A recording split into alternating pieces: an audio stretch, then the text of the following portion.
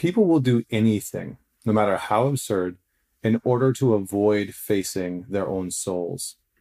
They will practice Indian yoga and all its exercises, observe a strict regimen of diet, learn the literature of the whole world, all because they cannot get on with themselves and have not the slightest faith that anything useful could ever come out of their own souls. Thus, the soul has gradually been turned into a Nazareth from which nothing good can come. Carl Jung.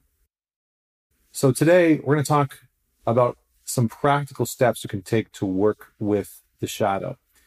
And I read you this quote because in many ways, it is a representation of how many people struggle to do shadow work, because shadow work is a turning towards the darkness within us. It's a turning towards the unknown, entering into the cave, mythologically and psychologically speaking. And for most of us, that is a terrifying idea. We like the idea of being light chasers. We live in a Western modernized culture where people have been indoctrinated into this idea that you're not doing it right if you're not in the light. Yes, that's a little play on words there by yours truly. That's like as close as I get to creating rhymes. But you're not doing it right unless you're in the light. And this idea has permeated most people's conception of what self-help and personal development looks like, because they've gone to Tony Robbins seminars or Brendon Burchard, and they've been sold this bill of goods that tells them that they should feel great while doing personal development, that you should feel great while doing this. And sometimes the revelations that we have when doing deeper work, when doing depth work or shadow work, sometimes they're challenging. They bring us into contact with emotions that we've rejected. They bring us into contact with aspects of our past that we've rejected and tried to ignore. They bring us into contact with parts of ourself that we have maybe deemed unsavory. So, in the words of Steve Wolf, beneath the social mask that we wear every day, we have a hidden shadow side, an impulsive, wounded, sad, or isolated part that we generally try to ignore. The shadow can be a source of emotional richness and vitality, and acknowledging it can be a pathway to healing and an authentic life. For some people, they consider shadow work to be soul work, and that's a larger conversation about alchemy that I'm not going to get into today, but I certainly will on a future podcast. That's been something that I've really been enjoying lately, is diving deeper into that. So just as a quick reminder, according to Jung, the shadow side or the shadow self includes all the elements of your unconscious personality, specifically the ones that you have tried to repress or reject or deny. And so today we're going to talk about some practical steps that you can take. And again, if you're wanting to go deeper into this work, if you want to be led through this work, I have an 8-week shadow work program that is specifically designed to do exactly this, to bring you deep into leading you into your own shadow and starting to work with it. Because again, as Jung said, everyone carries a shadow, and the less it is embodied, the less the individual's in the conscious life of the individual, the blacker and denser that it is. So the more that we have these rejected parts of ourselves, the more that we will end up sabotaging from an unconscious place, because we will want to reject or move away from these parts of ourselves. So how do we start to work with the shadow? And by the way, if you're wanting to do the shadow work course, you can go to Instagram at ManTalks. You'll find the course in the link in my bio, or you can just head on over to my website, connorbeaton.com, and the shadow work program will be in the work with me section. Okay, so how do we start to work with this part? Well, first and foremost, we need to build contact with our shadow, because for most of us, when we start doing this work, it's like, okay, I know there's parts of me that I repress. I know there's parts of me that I hide from other people. I know there's aspects to my past or my current life that I avoid, like my taxes. but like, how do I actually start to work with this part? So first, what we need to do is we need to come into contact with what has built our shadow. So that in the program that I developed, I've called it meeting the origins, or the origin story of your shadow. So what you'll want to do is start to explore things like, where in my childhood did I have to avoid a truth? Where in my childhood did I feel rejected? Where in my childhood did I feel abandoned? And by asking some of these questions, and we can even, go closer to the present moment, we can look at past relationships and say, okay, in my past relationship, what did I hide? What did I reject? What did I avoid talking about? What did I avoid experiencing? What boundaries did I not set in place, and why? And we can start to look at some of these aspects to how we show up in relationship, and start to witness our shadow in action. So again, step one, we need to come into contact with some of these unconscious parts. So we need to look at, where do I feel like I'm not good enough? Where do I feel like I am unlovable? So I'm just going to put these in questions for you so that you can write them down, or you can just think about them off the top of your head right now. So I feel not good enough when?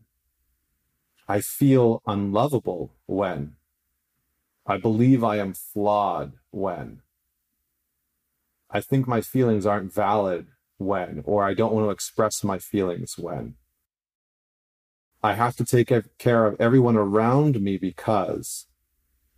So those are just some basic questions to start to get you to formulate and come into contact with your shadow. Because again, it lives in the unconscious. So we need to start to unearth some of this stuff. We need to start to unearth some of this pain or hurt, or the aspects of our own identity that we've been avoiding or rejecting or denying.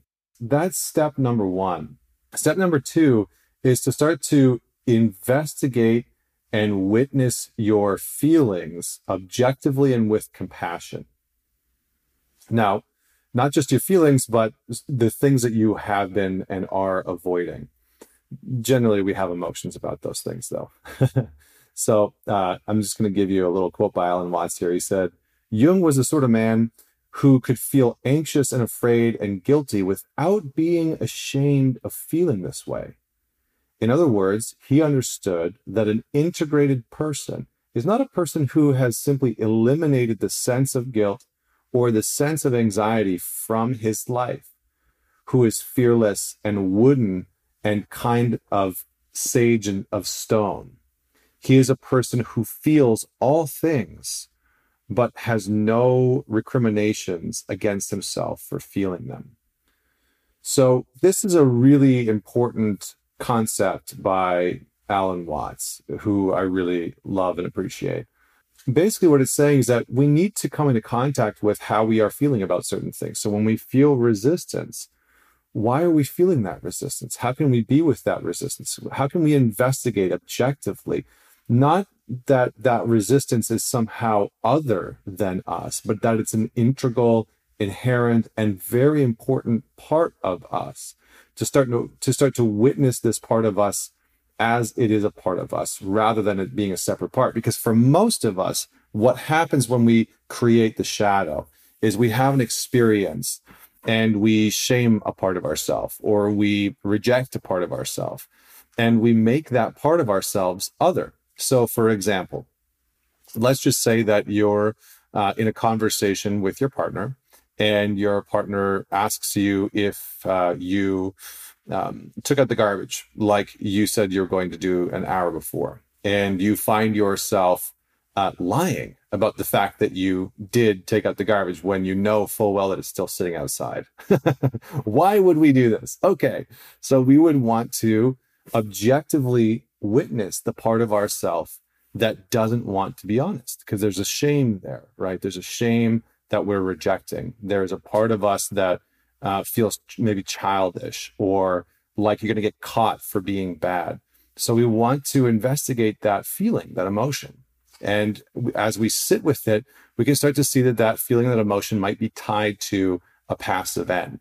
Maybe your parents loved to catch you not having done something, and then they would scold you, or they would shame you, or they would make you wrong, or they would criticize you for not having done what you said you were going to do, rather than encourage you. So we need to learn how to embrace these parts of ourselves that we have generally rejected. An important part of this, as you're going through this, as you're doing all this work, is to stay connected to your breathing. I know that might sound trite and simple and basic, but when we are doing unconscious work, when we're coming into contact with parts of ourselves that we maybe haven't witnessed or maybe haven't thought about, we oftentimes will our body will respond in a way where maybe it'll hold, it'll clench, it'll tighten up.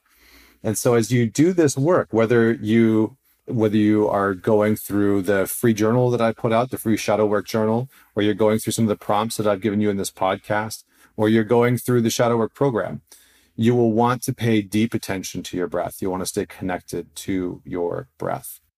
All right. So those are the first two steps. The third step is to not only have awareness of where these things have come from, but how they are still showing up in your life today. So let's just say you come into contact with a piece of your shadow's origin story.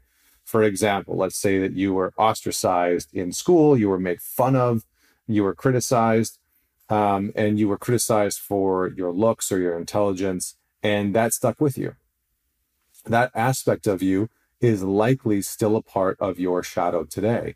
So there's probably some way in which you are playing small, you're hiding a part of yourself, you're not expressing yourself in your relationship to the fullest capacity.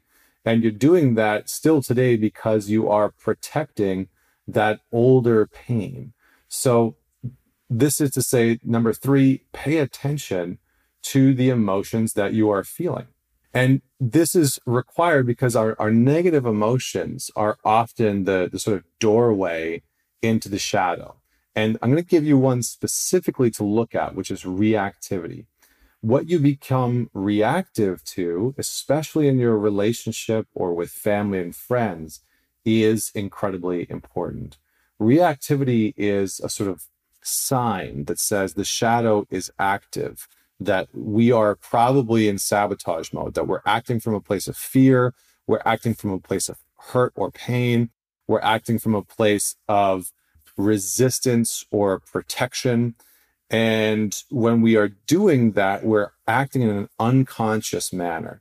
So oftentimes our normal, calm, grounded self shuts off and our reactivity becomes present, and we stop becoming conscious of how we're responding, what we're feeling.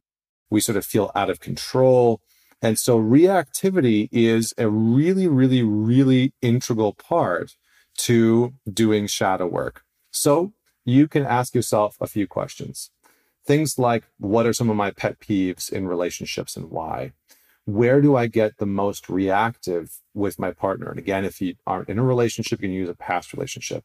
So where did I get the most reactive or hostile or defensive in my past relationships? And then you can answer the question, I got reactive because I was what? What were you doing? Were you protecting yourself? Were you becoming defensive because you were trying to prove a point? Were you becoming defensive because you felt hurt and didn't know how to express it?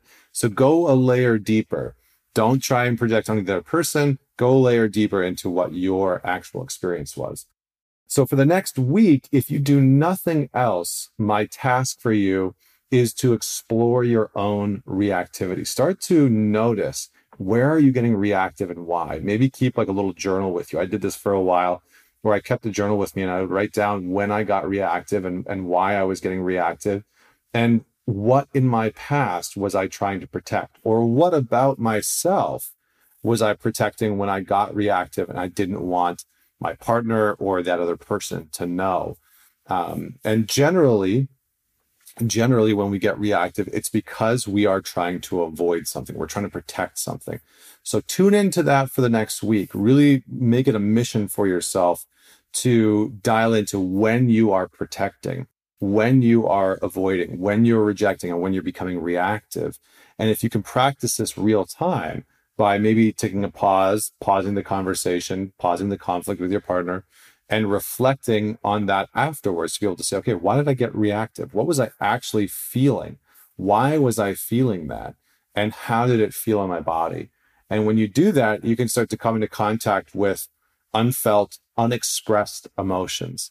Oftentimes, reactivity is the sort of vault door for our pain, for our hurt, for our sadness. So oftentimes when we're getting reactive in our relationship, it's not that we're really angry. It's not that we're really pissed off. It's actually that we're hurt in some capacity, or we're trying to protect ourselves from being hurt, or we're trying to protect ourselves from expressing or showing our hurt because that might be construed as vulnerable. So start to come into contact with why you are protecting when you are reactive. And this will give you an incredible amount of insight into your shadow. And then when you do that, you'll be able to start to not set boundaries with it, but you'll be able to communicate your hurt more easily, more effectively with your partner. And you'll be able to communicate, this is the story that I'm telling, or this is how I'm actually feeling. I can feel myself getting reactive, but what I'm actually struggling with is X, Y, and Z. I'm actually hurt that, you didn't text me back, or I'm actually upset that, you would say something like that to me that doesn't feel very good. Okay. All right. Thank you so much for diving into that with me. I hope that you enjoyed those 3 steps to taking action, practical steps on working with the shadow. Again, if you're wanting to go deeper, I hope you check out the Shadow Work program. It's only live for the next week. And then we will dive in. There's 2 live calls with it, and I'll be working with people one-on-one. So I hope to see you inside the program. And until next week, this is Connor Beaton signing off.